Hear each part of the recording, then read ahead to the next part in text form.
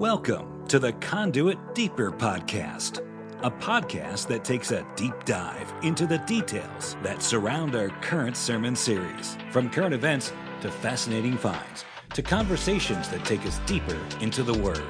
Thanks for joining us. Welcome to our Deeper podcast. My name is Mo, executive pastor at Conduit Church, joined each and every week with our lead pastor, Darren Tyler. And we are cruising along in this new series, which has been really, really good. You know, we spent 6 months in Revelation, learned a lot, and thank you to all of those that have been listening to the podcast, many of you catching up even over the past few weeks from that series. But this new series, you are a triple threat, diving into the gifts of the Spirit across the board. And we're diving into Romans chapter 12. Specifically, though, these life gifts. And what's really cool is, Darren, you wrote a book. I did. About this. Yeah. So it's kind of fun to be able to tie this all together over a particular topic that you've really dove into and have researched quite heavily over the past couple of years in writing this book. You know, I did. And as I was writing it, realizing that part of one of the areas of my life that I don't know was completely... well, I know it's not transformed, is that I've been working on this for like a decade almost. Oh, wow. And the concept. Yeah.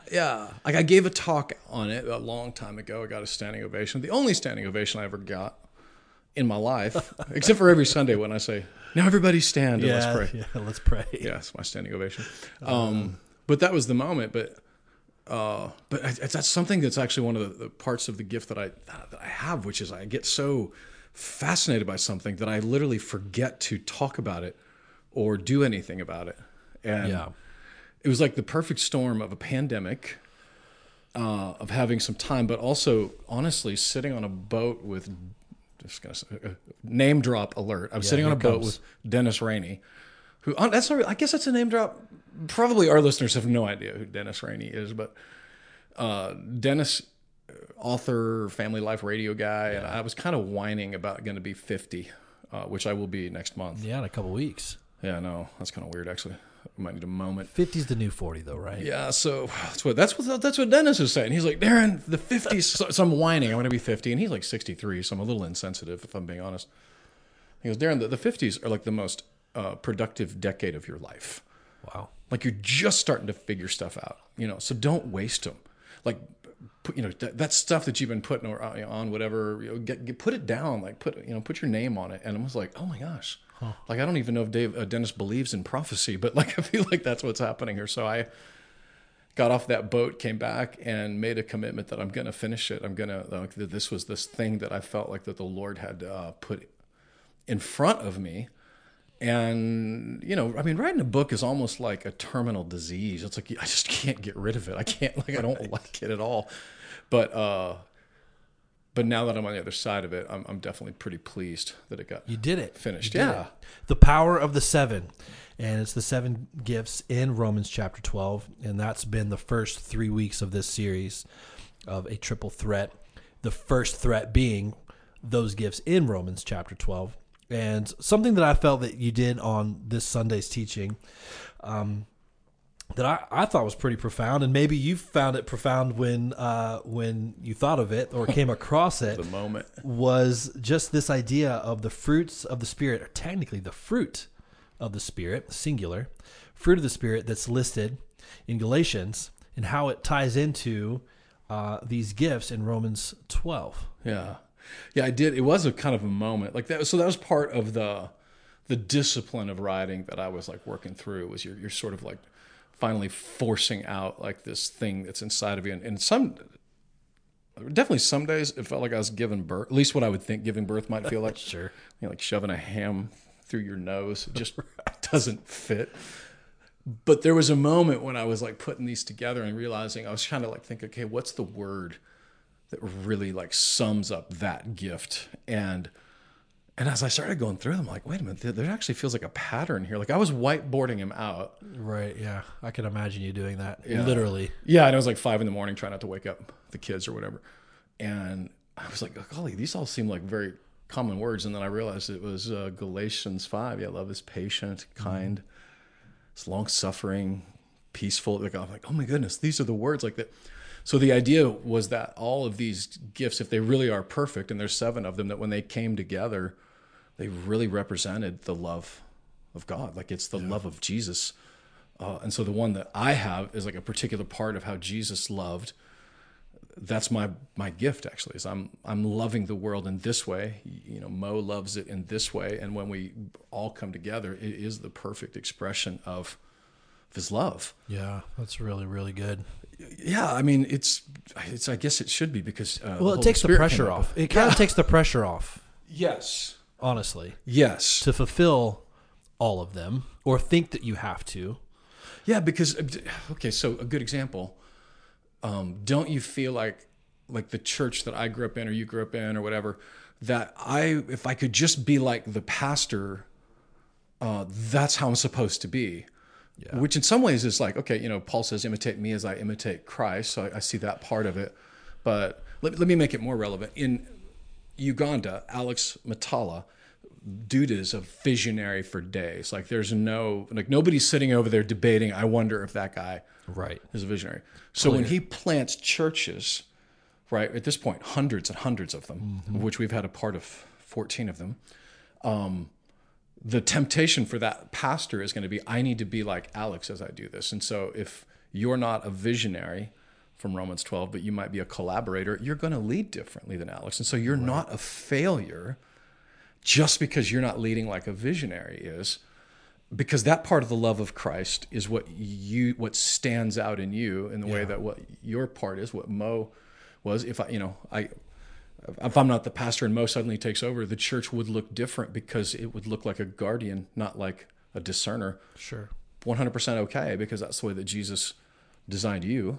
Yeah. And the way that he's designed me. Yeah. There's just an incredible amount of freedom that comes from knowing your gift. And honestly, it's only been in the past maybe 5 years. So I'm 40.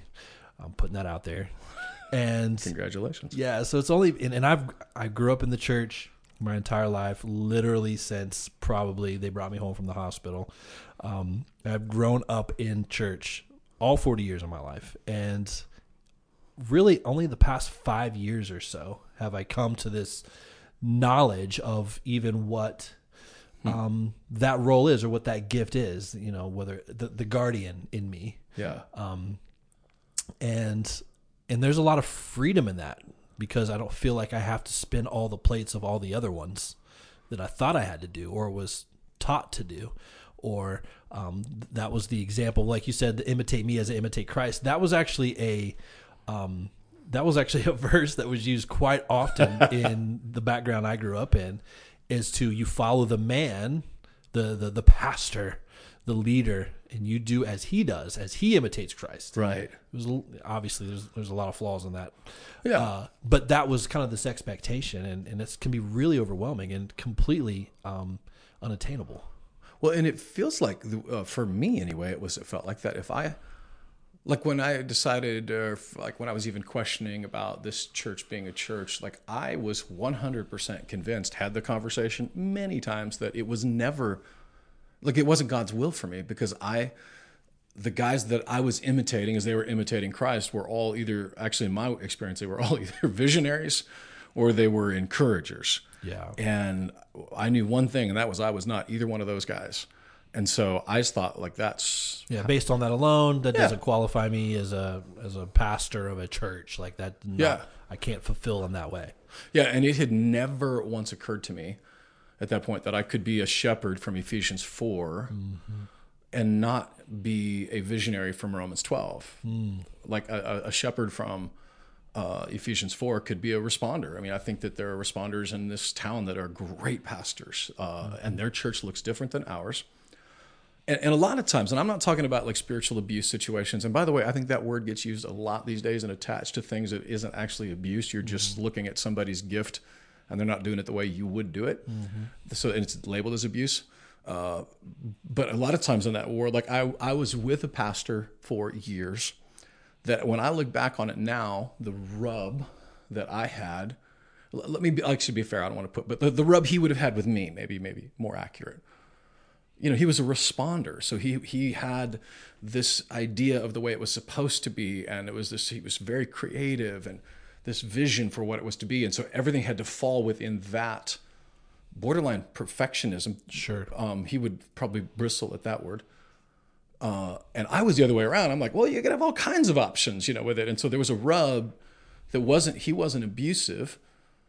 It was just the gift that he was putting, and mine was over here. And instead of us looking at the ways that ours would have complemented each other, there was friction with it. And to me, that's why this list, this Romans 12 is so important for today. This is how Jesus said that we're going to have unity together. This is how he said that we're going to be a body of Christ that would work together. In the analogy you used, the visual analogy, was the Legos, right? I mean, Legos clip together, they snap together in a certain way, and if you try to do that any other way, I mean, clearly they don't come together, and it's hard to build anything. Right. And I was the 8th grader in me. Okay, I'm putting up the Legos, and I know that I'm about to have to use the patent words of studs and tubes, which is the technical term. That is the technical term. I got a text from Amy Roberts later that day and said, thank you, because my husband's rocking around studs and tubes. So to all you husbands, you're welcome for giving you some new language for your double entendre category. I even texted Mo ahead of time. I was like, I don't know, I got to figure out how to do this without giggling the whole time and be potential a grown-up. landmine here. Yeah, because I didn't want to ruin it, because the idea of stones being built together is a completely biblical idea. It's 1 Peter 2:15, right? You're going to come together as living stones. And if you've been to Israel like I have, and by the way, we're going again in February of 2022, you'll see there are places where these stones and these buildings, you can't put a piece of paper in between them. They are so tight together. And so they might not have used Lego clips, but they chiseled them in such a way where there is no space between them. Fits together. And that's the idea, that we're supposed to be these living stones. And the Legos was the idea, because the stud is what stands out. Mm-hmm. And the tube is where the stud goes to. So it's not it's not like the part of me is broken and missing. It's the part of me that was carved out to make room for the other gift to be there. That's really good. So it's not like I'm broken in that way. I just need those other parts. And Jesus, it's pretty awesome, because if he designed us in a way where we would click together like that, right? If we would just allow, and what that means for me is that I have to allow that my wife might have a different gift than I do. Sure. And instead of trying to get her to conform to me, I'm allowing the transform version.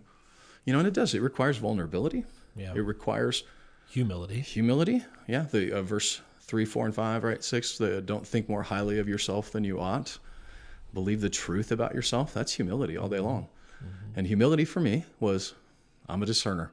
I have the gift of teaching. And that gift of discernment corresponds to what fruit of the Spirit? Can we maybe go down that list? Okay, yeah. So temperance is the word. And I say that, I think the newer versions say temperance or self-control. Yeah. As I took the personality tests over the years, whether it was DISC, Myers-Briggs, whatever, you would look at me and I looked like a flat line across them. Like, if the DISC, you're supposed to have I'm a really high D or a low I, a medium S. I was medium across the board. And for a long time I thought, am I a sociopath? I don't have anything. I can't. Right.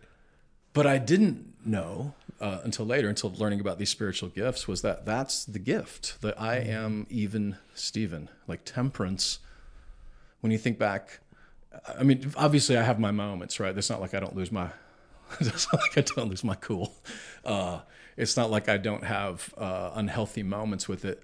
But when a pandemic strikes our country, I tend to completely detach emotionally from it and just roll through it with my head, with my thought. So one of the gifts of the Spirit, right, is that you don't freak out. You're not panicked. You're not emotional roller coaster. Stable. Yeah. Self-control is the word that it comes with that. And Mo, the guardian of our world, the gift of, it's funny. So these translations are funny because some words sound more whatever. The more modern ones actually say the gift of leading with that one, which I kind of, doesn't that sound better than the gift of administration, right? Yeah, it does actually. Yeah. But here's the thing. It's actually the word, it does speak of guarding and protecting. And it speaks of finding your keys. This is the sound of my cube. Do you know that I got this for Christmas, by the way? So you don't lose your keys? Well, we know where they are right now. Where they are now. But occasionally I'll hit the keychain in my pocket. It'll bump up against my gun. You have too much going on, dude. And they found my phone for me. But that's actually funny because it's actually a weakness in my gift. Is I did the math one day on how much time I spend every day looking for my keys. It's about 5 minutes. Multiply that by a month, by a year, by the entire life. And I'm talking, I would have lost like 20 years of my life looking for my keys. It's kind of discouraging. Oh, my word. But Mo's gift, Guardian. And by the way, if you've read the book or if you're about to read the book, I want you to know in the book, I got this wrong. Oh, wow. Yeah. Thank God for Kindle because I can redo it and just Can you really? repost it. Yeah, I know. Ryan Dunlap. That's if you're pretty cool. Yeah. If Ryan Dunlap's listening, you're about to have a job here. So when I was reading it and I saw the gift of, it says faithfulness, the fruits of the Spirit, faithfulness. And I thought that feels like every guardian I've ever met is faithful. Like they're just loyal people. Mo is loyal. But the word isn't actually faithfulness. It's actually faith, the literal word. And I'll tell you in a minute why that's the gift of prophecy. And the word for patience is the word long suffering. That's the actual word. Patience is one that we sort of tried to create for our modern context. And if there's one thing that I've experienced is that my guardians in my life are willing to suffer to get it done, like willing to suffer for the right. Am I getting that right? I mean, long I feel like suffering. Yeah, one that suffereth long. Yeah. And Mo has suffered long to endure in this role, because it's to want something to be right, to want something to be safe, to want something. I mean, our joke, and it's really funny, but it's actually not very funny, that Mo doesn't sleep at night, so I can. Is kind of true, right? I mean, yeah. There's a suffering that goes along with your gift. Yeah. It's funny, a suffering that goes with your gift. It's such an oxymoron almost, but yeah, I mean, the brain just never turns off, right? You're just constantly thinking of all the things to think about. And so, yeah, it's this enduring, it's this suffering long. And suffering is maybe a little heavy of a word, but not all the time. It can be a heavy burden. Yeah, I mean, it is and it isn't, because it's like the idea of passion. Compassion is, the suffering. Like that's the passion of the Christ. Patty was about suffering for something, and that's the idea of patience is that you, and I've seen that in you, man. Like even around me, because I'm kind of a pain in the butt when you think about it. Like, I mean, in honesty, you can nod, Micah. There's just a lot that goes on around here, and you just don't quit. Like you feel it, you experience it, and you just absorb it almost. Is that the right word? Yeah, I think absorb is probably a good word. Like, so you're absorbing something so the rest of us don't. Yeah. And probably not very appreciated by that, because I don't know that everybody notices that. Yeah. And there are moments where you kind of have to speak up, and you do. Mm-hmm. But so I guess that's the idea of long suffering. That when you think of it in love, that's the word patience just feels too sterile, and the word long suffering doesn't really capture the Greek idea. But there's just something about that, the willingness to dig in and not leave. Yeah, it's kind of like your shock absorbers in your car, I guess. You hit a speed bump, you hit a pothole, and I'm feeling it. 100%. That's it. But the rest of the people on the bus didn't even know. Anybody listening to this podcast right now that showed up to the church 2 weekends ago, and you thought the temperature feels really good in here, okay? It feels really good in here because Mo figured out long before that we needed propane for the heat. We're redneck church. We got propane for the heat.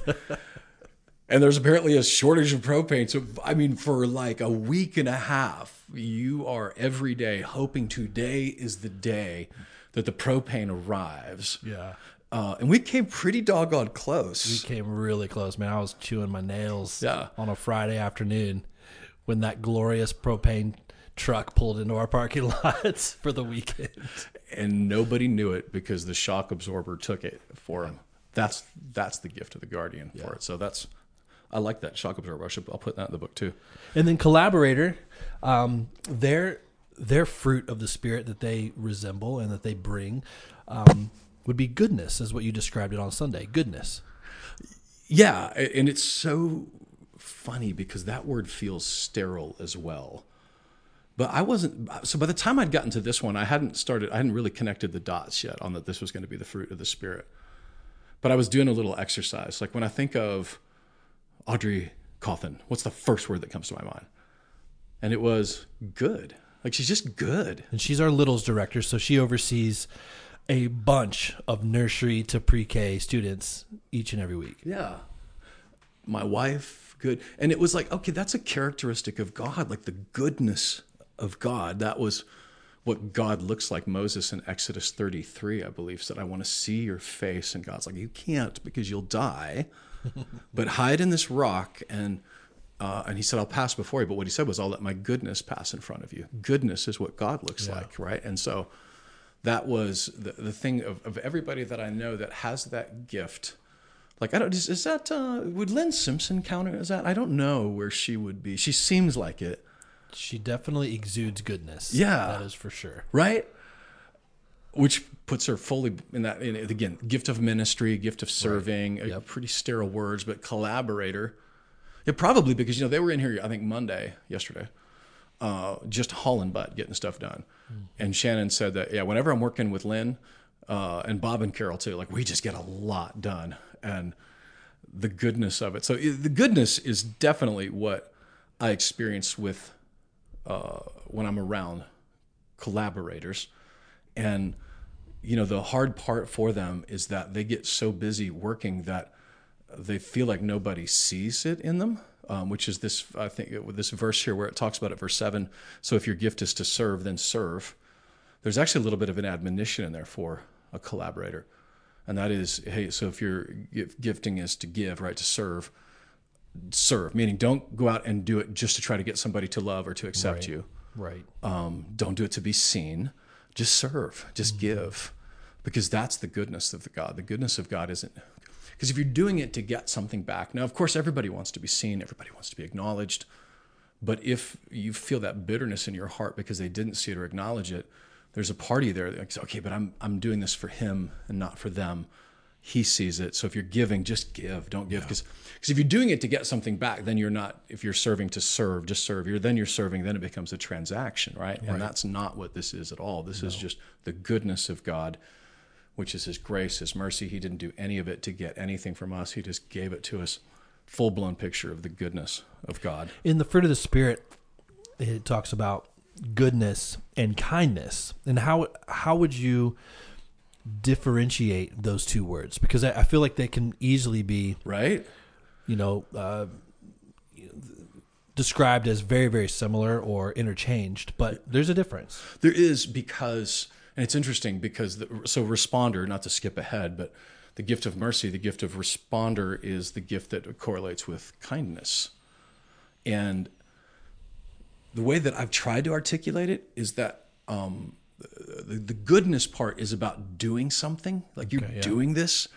So when my wife is reflecting goodness of God, she's reflecting it in what she's doing. Kindness responder is reflecting on being. Like totally, you're just there. That makes sense. Yeah, right? Doing versus being would be a good a way to differentiate goodness and kindness. Yeah, one is Mary, one is Martha. Yeah, that's great. And both are a gift, and both are needed, and both are a blessing. Neither of them are failures with it. And in the responder world, those that we know that are responders, they're going to be with you in the fire. Yeah, no doubt. Right? And if you think about it, like, because I've noticed this too, like when our responders show up, say, for like a work day, okay? But I say this because responders and collaborators get confused a lot. Yeah. I literally just talked to somebody a couple days ago, that's been telling me he's a collaborator. I'm like, I don't know, I'm trying not to. But he finally goes, no, dude, I think I'm a responder. I'm like, you are, That's awesome. But here's how the difference is. Like a work day to church or a mission trip, the collaborator, you're going to have the paintbrush, you're going to have the broom, you're going to be busting it. Checklist. 100%. The responder might have a paintbrush in your hand, but you're going to be the one that gets caught up in the conversation while we have some stuff we got to finish here. Like you haven't started painting yet. You're getting to know the people around you. Yeah. Yeah. And so the gift of kindness is you're there for the heart, and you get so into the heart that you forget we still have to finish this house today. And the other way is that when it's the kindness of it, so like let's say, this is a terrible example, but like in a funeral or a tragedy and you're at someone's house, you'll find the responder sitting next to the person experiencing the trauma. Yeah. You'll find the collaborator doing the dishes. Yep. That's a perfect example. Washing them. One is goodness, one is kindness. Both of them are expressions of Jesus and his love. I love that. An encourager. Encourager. Exhortation, right? The King James says it. It's probably not a difficult one to figure out. Which fruit of the Spirit would be tied to the encourager? Yeah, right. Because it is joy. It's joy. I had a conversation immediately after first service with Sarah Ross, who I've known since she was a teenager. Yeah.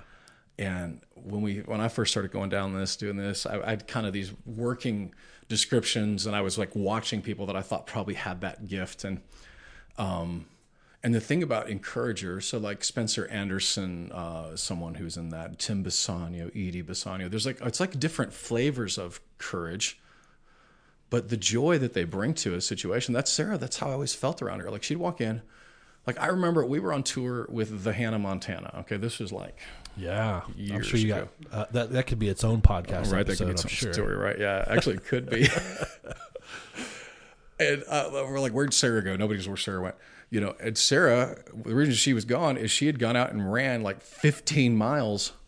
That just did it. Just went like, you did what? Like just because she didn't need to post about it on Instagram. There was no, like I guess there wasn't Instagram back then, but you walk in here, you're just like, dude, that's like inspiring. Like you just did that, and you just start to realize I'm actually feeling something here, and it's like joy is what I feel. I felt inspired. I felt encouraged. I felt joy. And she told me after first service that, because Darren, that's, my middle name is Maria. That's the mother. My mother gave me that name. And Sue was standing right there, who, by the way, is another encourager. Yep. She goes, but I realized I later learned, and she's right, that Mariah in Hebrew means bitter. Interesting. Marrow, the streams of Marrow, the bitter streams of Marrow. Anyway. She was, I didn't like that, and it's true. Like in my phone right now, it's Sarita Joy. That's right. I've heard her say that before. Yeah, she goes, I wanted my middle name to be Joy. Wow. Like, well, you nailed that one because that's exactly what it is. That's cool. And it's funny. I was just having this conversation with Jason at lunch because we're talking about worship on Sundays, and Jason Kuhn, our worship pastor. Yes, Jason Kuhn, worship pastor, and the challenge of bringing joy out of our church with applause or singing or exuberance or whatever.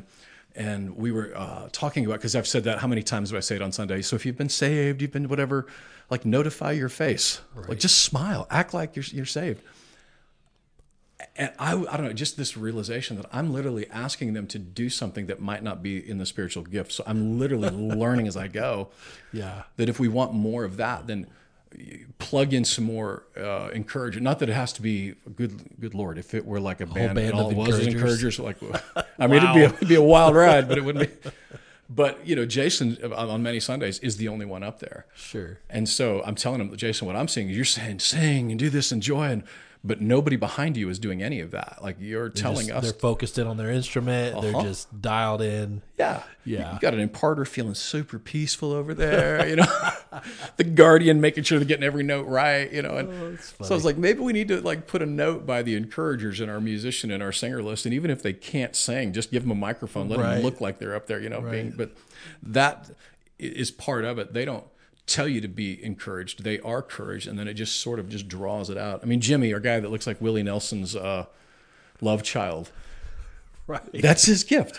That's just how he shows up. Yeah. He's not a better guitar player than Weezer, right? He's not a better guitar player than Scott Bernard. For those that don't know, one of our guitarists that fills in for us every now and then at Conduit, phenomenal guitarist, Mike. Unbelievable guitar player. Mike looks a lot like our buddies Weezer in the band.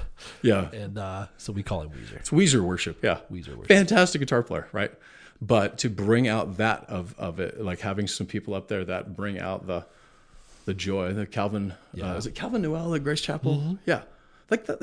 This is what he does. You can have two guys, two women, whatever, 100, and that stand side by side with amazing vocal ability, and we have amazing talented people. Yes. And the joy of an encourager with the guitar. It's one of the things that I used to say about these gifts all the time, and that's something I probably need to bring back, and that's that your talent isn't the gift. Your talent is the gift, or is the highway on which your gift travels. So that's really good. When Gabe is playing bass, he's a fantastic bass player. I love watching Gabe because he's not scared. He gets it right. He's precise. He's up there playing with guys that are like playing with Kenny Loggins, for crying out loud. Sure. And he's 18. Yeah.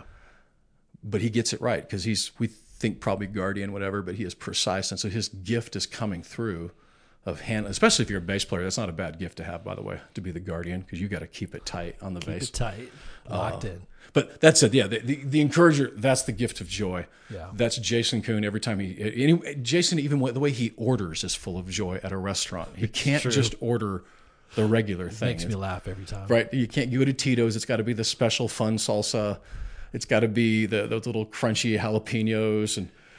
Modifies the menu 100% of the time. At lunch today, we're at Soulshine, and he orders a Caesar salad. I swear I'm not exaggerating this at all.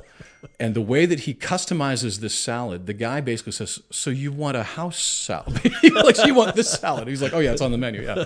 So you don't want a Caesar at all?" No, I want the. But he ordered the Caesar. He ordered the Caesar. He ordered the Caesar and was going to customize it to what made him happy. It's a perfect illustration, right? And he was happy with his salad, I'll tell you that. I don't know if the waiter was happy, but Jason was happy. So the other two that we haven't really gotten to, I want to get to quickly, is visionary and imparter. Yeah. Let's start with imparter, because there's more of those in the world than there are visionaries, and I think we can all thank God for that. I'm just kidding. Visionaries, we love you.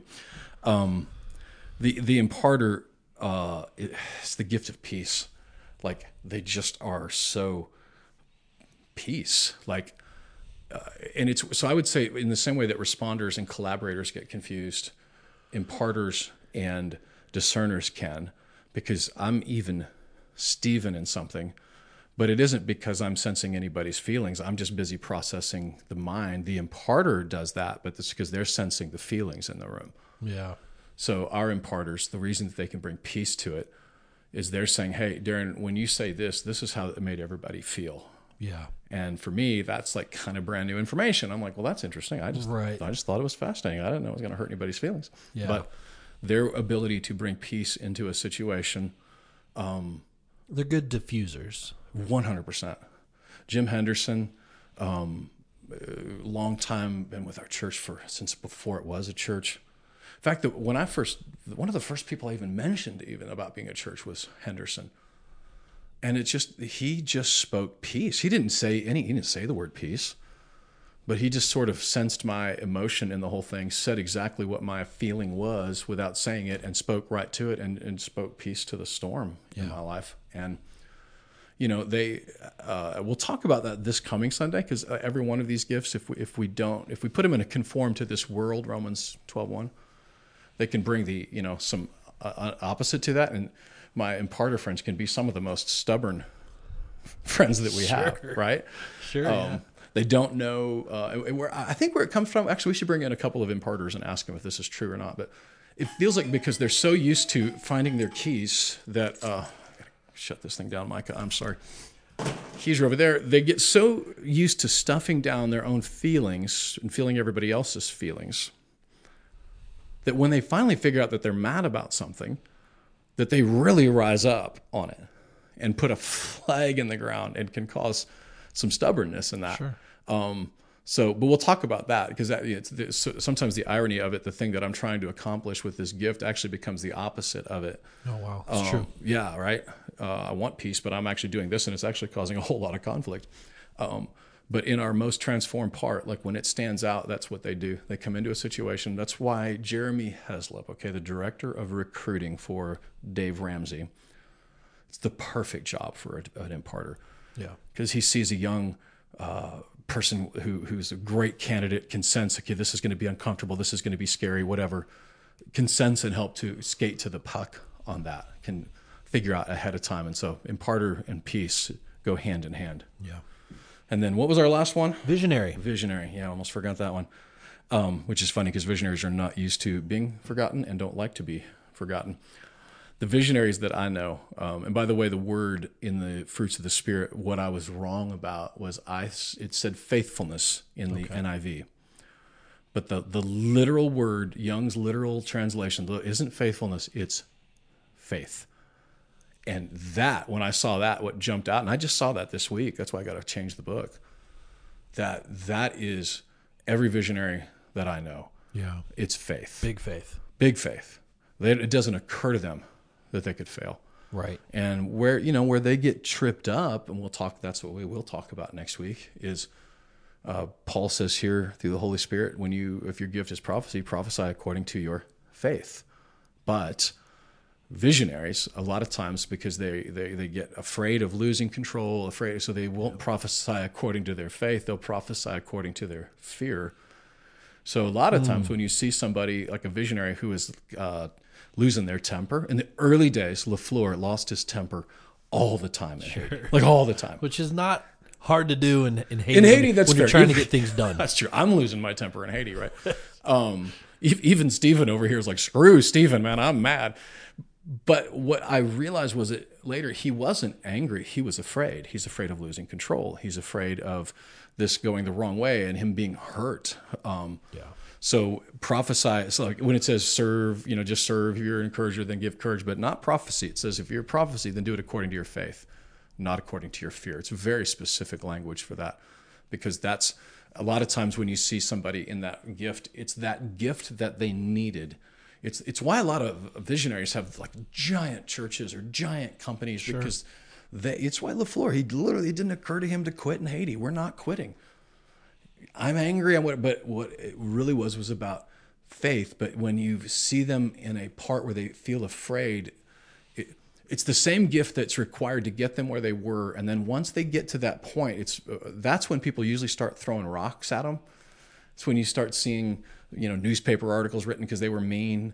Again, not talking about abuse situations, just talking about people that have a little bit of a short fuse. And it's because the thing it took to get to church, the size that they wanted it, the size that they needed it. I would venture to say, by the way, this is Jeff Schulte. Yeah. Oh, for sure. Right. When he would say that. Yeah. He has said that. Yeah. So Fellowship Bible Church, if you're not from Nashville, it was like the hottest church in town. Yeah. Like blowing up. It was amazing. And Jeff, he had some issues and some things he's talked very publicly about. But when he was fired, it wasn't for those issues. It was because he was mean. Sure. That's what they said. And the irony to me was the very thing that took it to get the church the way it was. Now they didn't want that anymore. And if you look back on it in real time, think maybe what could have been an outcome that could have been amazing would be for Jeff to have said, you know what, that was me being afraid, and I shouldn't have done that. And them saying, oh yeah, I see that now. So we'll all adjust our gifts a little bit here and leave room for you to deliver your gift. Of course, that's Monday morning quarterbacking. That's not how that happened at all. Yeah, but what I love about Jeff, though, knowing him personally, he's used that story in his life to teach others what not to do and how to use that in a positive way, how to use their gift, and how to recognize fear versus faith. 100%. A lot of the language that I use today, I would not have been able to use had Jeff not gone through that. Yeah.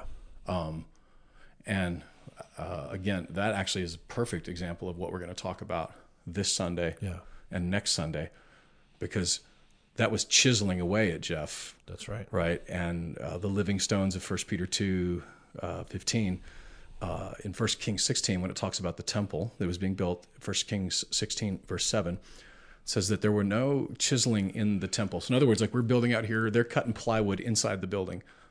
That wasn't happening in Israel. There was a quarry. They cut the rocks there. And bring it up. Brought it up, and then miraculously, somehow, these giant stones, and then it perfectly fit together. That's the picture. Earth is the quarry. Heaven is the temple, the ultimate temple. And so all the chiseling that we're getting this side of heaven is not going to happen in heaven. I mean, earth is what's happening. That's why the chiseling away, the this, the that, the other, the things that I've had to be humbled by. It's just God taking the knife, the word of God, and dividing between my soul and the spirit and cutting it away. Yeah. Yeah. And so it's all of these different gifts that bring us together, and through the fruit of the Spirit, which is love. And it's what you talked about last week, is through the blood. It's through the love of Christ that unifies us. And quite frankly, we're going to need about all the unity that we can muster. 100%. In the time that we're living right now. The State of the Union is perhaps bleak. Let's say complicated. Complicated. State of the Union for the United States, the State of the Union for the world. I don't know. I mean, I'm sure you have. I mean, I know that you have been paying attention to some world events, but there are multiple countries right now whose governments are falling apart, seemingly all at the same time. From Italy to the Netherlands, the Kuwaiti. Did you know this? The Kuwaiti, their prime minister and cabinet all resigned last week in Kuwait. Estonia, their prime minister resigned. Merkel in Germany is resigning here in the next couple months. Wait, is that confirmed? Uh-huh. Because that's a big freaking deal. Yeah, she announced it 2 weeks ago that she is stepping down in the coming months. She's not put a date on it, but she has announced that she is stepping down. There's several others that are in the mix, not to mention our own country that is wrought with complications as of right now. So there's a lot happening. Yeah. And the unified church is what's going to be needed to get through a lot of this. Yeah, there's a gift that the United States is getting right now that I don't know that we recognize it as a gift. And that gift is the uncovering of the realization that the government is just not our hope. Yeah, for sure. I'm thankful because I have traveled so extensively. And I hear even like that and think, okay, these governments that are falling apart. And I'm thinking that's literally almost every government of every country that I go to. Like they're all falling apart. It just seems like they live in this constant state of flux. The Haitian government, I mean, since I've been going there 15, 16 years, there have been coups, there have been overthrows. Right. I mean, the first time I arrive in Haiti, it's in the aftermath of a coup, and I'm dumber than a bag of hammers. I don't know. Like what's happening? Yeah, like, why is everybody so mad at each other? Like, what are we doing here? But what these gifts, here's why this is so important, and this is why I really think that the Holy Spirit led us to do this series right now. I wanted to do this last year. Right. And we try to listen to the Spirit. And when you and I, Mo, were talking about this back in November, I guess, it just felt like the right time. Yeah. But now I'm like, this is the right time. Yeah. It was the right time, like to make this decision because of everything that we have going on in our world. The church was always meant to be the light. That's what it was meant to be. And when Paul gave these gifts, right, when he explained them to them, I believe they were already given, and all Paul was doing was just explaining what they already had. But he was showing that these aren't just a nice thing to put on your church volunteer application, right? These are the literal clicks, the tubes and the studs that hold this church, his church, together. Right now, if we're trying to hold it together by your political ambitions or your political opinions, that's not really working out. Yeah. It's not working out for me, I'll tell you that right now. And it's sure not going to work out if we're trying to make our hope of our church in whatever the government does. Right. It is entirely plausible that in our, not only our lifetime, but in our near future, that even podcasts like this are going to have censors attached to it. Sure. I mean, yeah, we might have to be creative in our descriptions. Yeah. Even. Like, it's insane to have to think about that. But it's happening enough that my true liberal friends, like the true liberals that believe in free speech, that believe in, they're going, okay, this is crazy, because that's not liberalism, what you're talking about. That's called authoritarianism. Yeah. People look back and think, man, George Orwell was so prophetic. I've said that out loud. Man, how did George Orwell know? It was like he's a prophet, like Nostradamus. But he wasn't. He was a historian. All he was describing was what he saw in, Eastern Bloc countries and socialism and totalitarian governments. And in those governments, that was 1946, I think, is when he wrote 1984. Wow. He'd already written Animal Farm by then. He wasn't describing some future dystopian thing. He was describing what he saw in these Eastern Bloc Russian communism. It's like, it does help to know, by the way, that on like fascism, like Mussolini, that's right-wing extremism. Right. Socialism is left-wing extremism. Mm-hmm. Both of them, carried to their extreme, require totalitarianism, which is that not just that you can't say what you want, is that you can't say anything that conflicts with the narrative that we're putting out. Right. So last year, anybody says anything about hydroxychloroquine is suddenly silenced on all social media platforms because it didn't agree with, not because it was right or wrong, but because it didn't agree with the narrative, right? Yeah. You end up seeing a guy like Dr. Fauci in December say that he thinks herd immunity is going to be 95% required in order to get this done. And then literally in the New York Times is saying this article, but I didn't say that back then. I said 60%, and then I inched it up to 70% because I didn't think the people were ready to hear it yet. Wow. Which means he lied to us. Mm-hmm. So he wasn't saying it based on what's true or not. And by the way, so based on that means Twitter, Facebook, Google should go back and censor everything he said before that because it wasn't true. But that's not it. It's because that was the narrative. So it's okay to leave it then. And now the new narrative is 95%. Now, down that rabbit hole, what's happening literally right now is the expansion of, okay, we need to, this stuff is so scary, we need to, you know what it reminds me of? And Micah, how old were you in 9/11 when that happened? 4 months. So he was born April of 2001. So little baby Micah. What happened back then from the right was a giant overreach of fear. And so because we're afraid, you're going to give up all these rights. They're going to start spying on us, the stuff that Patriot Act, yeah. Named with no sense of irony. And I'm old enough to remember that I thought, this is fine. If this is what it takes to be safe, this is what we need. And now I look back and think, oh my goodness, that was crazy. And we're seeing the same language now from the left saying we need to start a commission, like the 9/11 commission, to stop, quote unquote, domestic terrorism. Things we don't want. I don't want anybody bombing anybody. I don't want anybody pulling up to Oklahoma City and doing that again. But in fear, the overreach has already started of social media silencing us, of news organizations deciding that this is the narrative and no one saying anything. There was somebody just yesterday saying that Fox News, and it's funny because most of my friends that are right wings that would consider themselves right wing, they think Fox is crazy already. Sure. They've lost it, whatever. But now CNN's like, yeah, they have to be, FCC's to come after and find them because without them, none of this could have happened. Patriot Act 2.0 is in the works. It's starting to be drawn up, and they're calling it that. Are they really? Patriot Act 2.0. So mark my words, okay? I'm about to step into the gift of prophecy. They are going to overreach in the same way that the right overreached. They're going to overreach. And the overreach is going to silence things that they would consider by renaming it against George Orwell, like we just call it something different, and now it's so calling what we would consider the gospel hate speech because it doesn't include everybody. That falls under that category, and it falls under a giant overreach of it. That said, we knowing that, okay, do we live in fear, or do we, like this like the Jews in Babylon. It talks about that in Psalm. On the shores of Babylon, we wept. But eventually, they had to get up.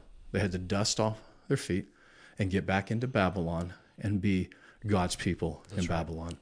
And we here, whatever happens in the next day, 2 days, months, years, eventually we got to get up, shake the dust off. Yeah, I was sharing that with someone this week, just reminding them, it's okay to be sad and mourn the loss of what was. Like, that's a natural response, and that's something you should do. That's healthy to do that. But you can't stay there, and you can't sit in it, because there's work to be done. There's a bunch of kingdom work to be done, and that kingdom work starts with your family, like with your spouse, with your kids, with your community and your church. There's plenty of work to be done. And we can be upset and mad about things not falling our way, whatever that looks like for you. But there's still work to be done for the gospel as it's laid out in his word, which is where we put our hope and our trust. So we just can't stay there. Get up and get to work.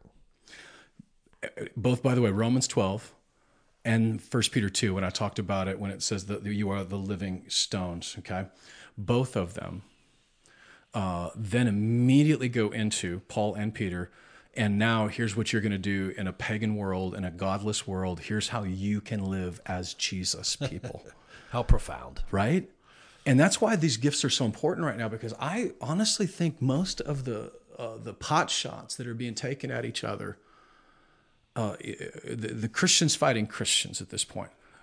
So some of it, whatever, it's not true. Some of it is that it is somebody that was sexually abusive or stolen money or whatever. But most of it isn't that. Most of it is, I think, someone seeing like if someone all they did was wanted to write an article about me about all the downsides of being the discerner, right? He withdraws. He doesn't call me back. He doesn't return emails. He's cold. Someone could write an article about me, and all they do is talk about all the parts of me that haven't been transformed yet. They could do that about every gift. And I mean, man, beloved people of Christ out there, you got to cut that out. Let these guys and girls who are leading have some grace to fail and maybe not to lead the way that you led or would want to lead. And we got to quit calling everything that happens like that spiritual abuse. That's such a convenient title for things that happened. There were things that happened in churches that I've been in that weren't great, but he wasn't abusive. It wasn't spiritual abuse. It was just, you know what? That was a guy that had some growing to do in that area. That was a wife that had some growing to do in that area. And so to cut them the slack so that, because what we have to be right now, oh man, what we desperately need to be is the unified body of Christ. And starting with these gifts, I do have the grace to say that Mo is not going to lead the way that I would. There are going to be days when I come in here and do things not as great as I could or want to. You have grace for me for that. Sometimes there's going to be friction.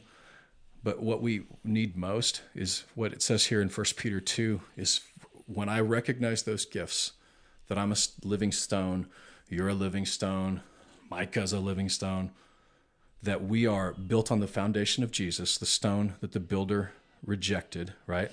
But you, verse 9, are a chosen people, us, Jesus people, a holy royal priesthood, a holy nation, God's special possession, that you may declare the praises of him who called you out of darkness into his wonderful light. Once you were not a people, but now you're the people of God. Once you had not received mercy, but now you have received mercy. That is right after the verse that you are living stones coming together to build a temple. That's how we live together in unity.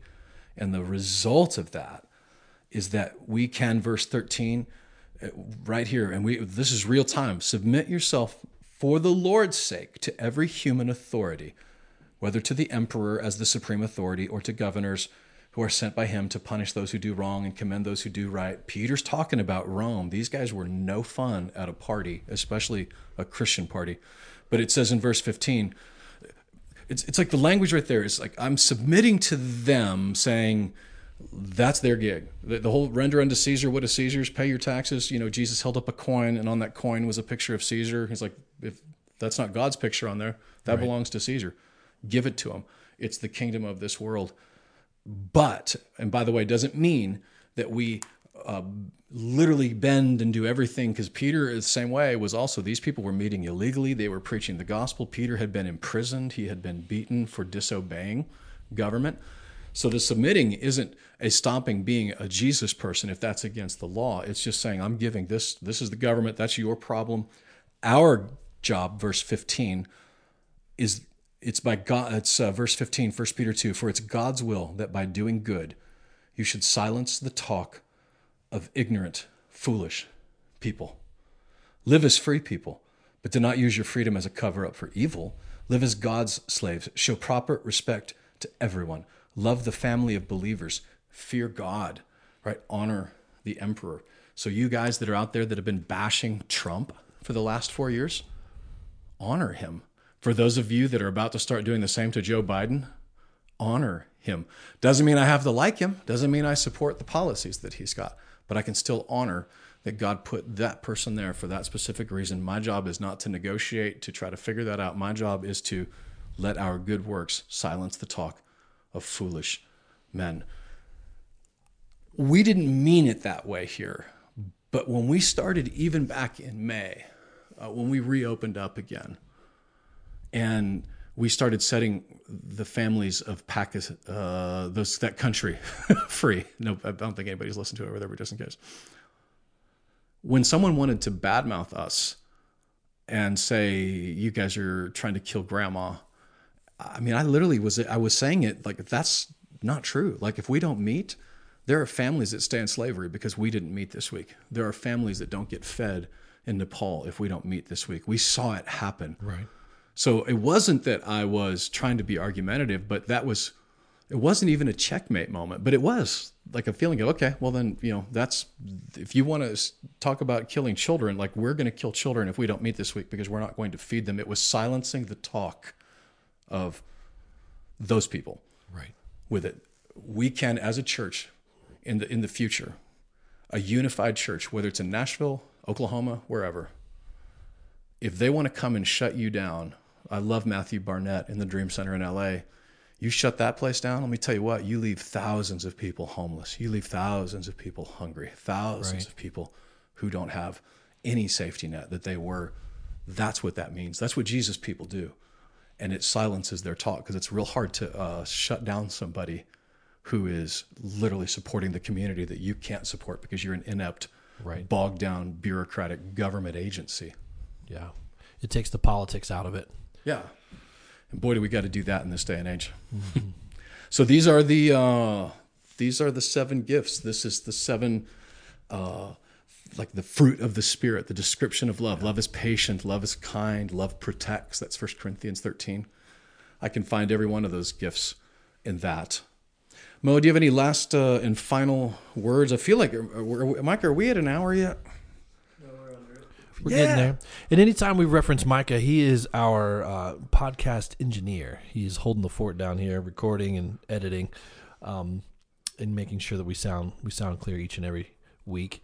But what I'm looking forward to, honestly, is kind of next week when we're going to talk about kind of what it looks like for these gifts to be undiscovered, in a sense. Mm-hmm. Like, we each have these gifts, but maybe they're coming out sideways, and maybe they've not been transformed yet. Yep. And so maybe finding freedom and realizing, man, I've had this gift this whole time. I looked at it as a negative, but through the blood of Christ, I can see that it's truly a gift to be a positive. And my Lego can snap into your Lego and we can work together on something versus this is a defected one. Yeah. And so I'm actually really looking forward to continuing some of this conversation. Yeah, I am too, because that is if you're the enemy, one of the greatest tools you have would be to try to wound the gift.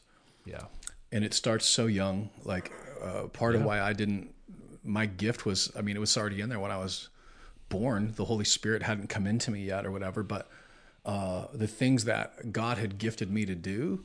To be curious, I got in trouble for that all the time. Sure. Report cards. Darren asks too many questions.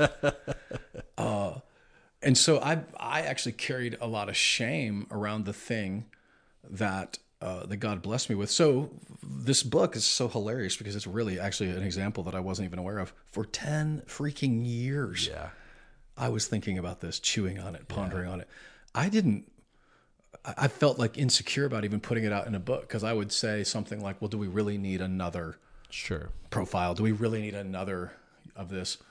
You know, there was a healing, transforming. And when you see that verse, it's conformed versus transformed. That with getting in trouble for being curious, that for being shut down and shamed for your gift, Mo, as a kid, as a teenager, whatever, is why the shame, that is conforming yourself to the world. And when Satan does that, conforms it to the world, you end up feeling shame and paralyzed, and we're not coming together as living stones. Maybe you just jumped into this podcast, or you're haven't discovered your gift yet. There's a really cool tool that's available. Just go to mylifegift.com. You can take a simple test, little quiz, kind of help you in your journey to find your gift. The information about Darren's book is there as well. And it's just a really good resource for you to maybe help start the journey towards figuring out what gift that you've been given. Yeah. Yeah. Because you've been given it not as a gift that you're receiving, it's a gift that you're meant to deliver. Yeah. And boy, do we need all your gifts out there. Like God didn't waste anything. He didn't make any mistakes. A perfect number. Seven of them. Complete. And that means you are needed in this world. And your gift, Satan's job to conform it to this world means that he wants to take you out. But a free church, live as free people, is what Peter said. That's a triple threat, right? I mean, that's the starting of it. Like these Romans 12 gifts.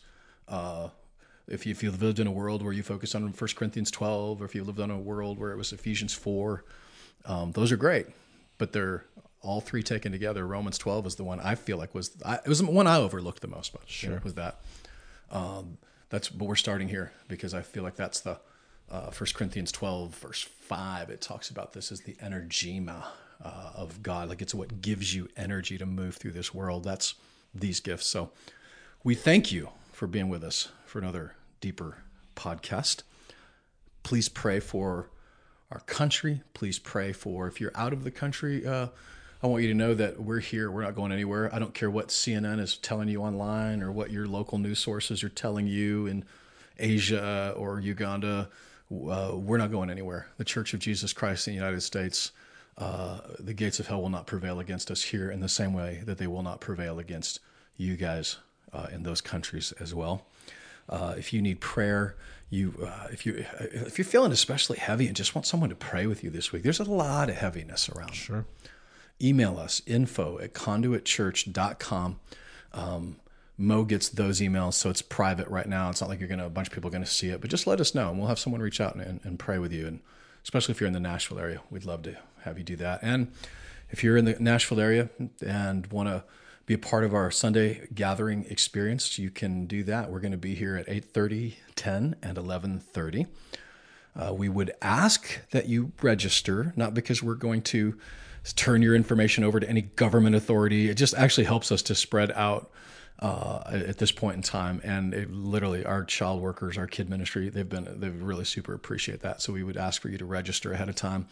If you forget and it's Sunday morning and you're on the way over there and you didn't register, keep coming. We don't care. We'll find a way. Yeah. And we're RSVPing for a couple of reasons. One, just simple, COVID protocol, just trying to spread us out just a little bit.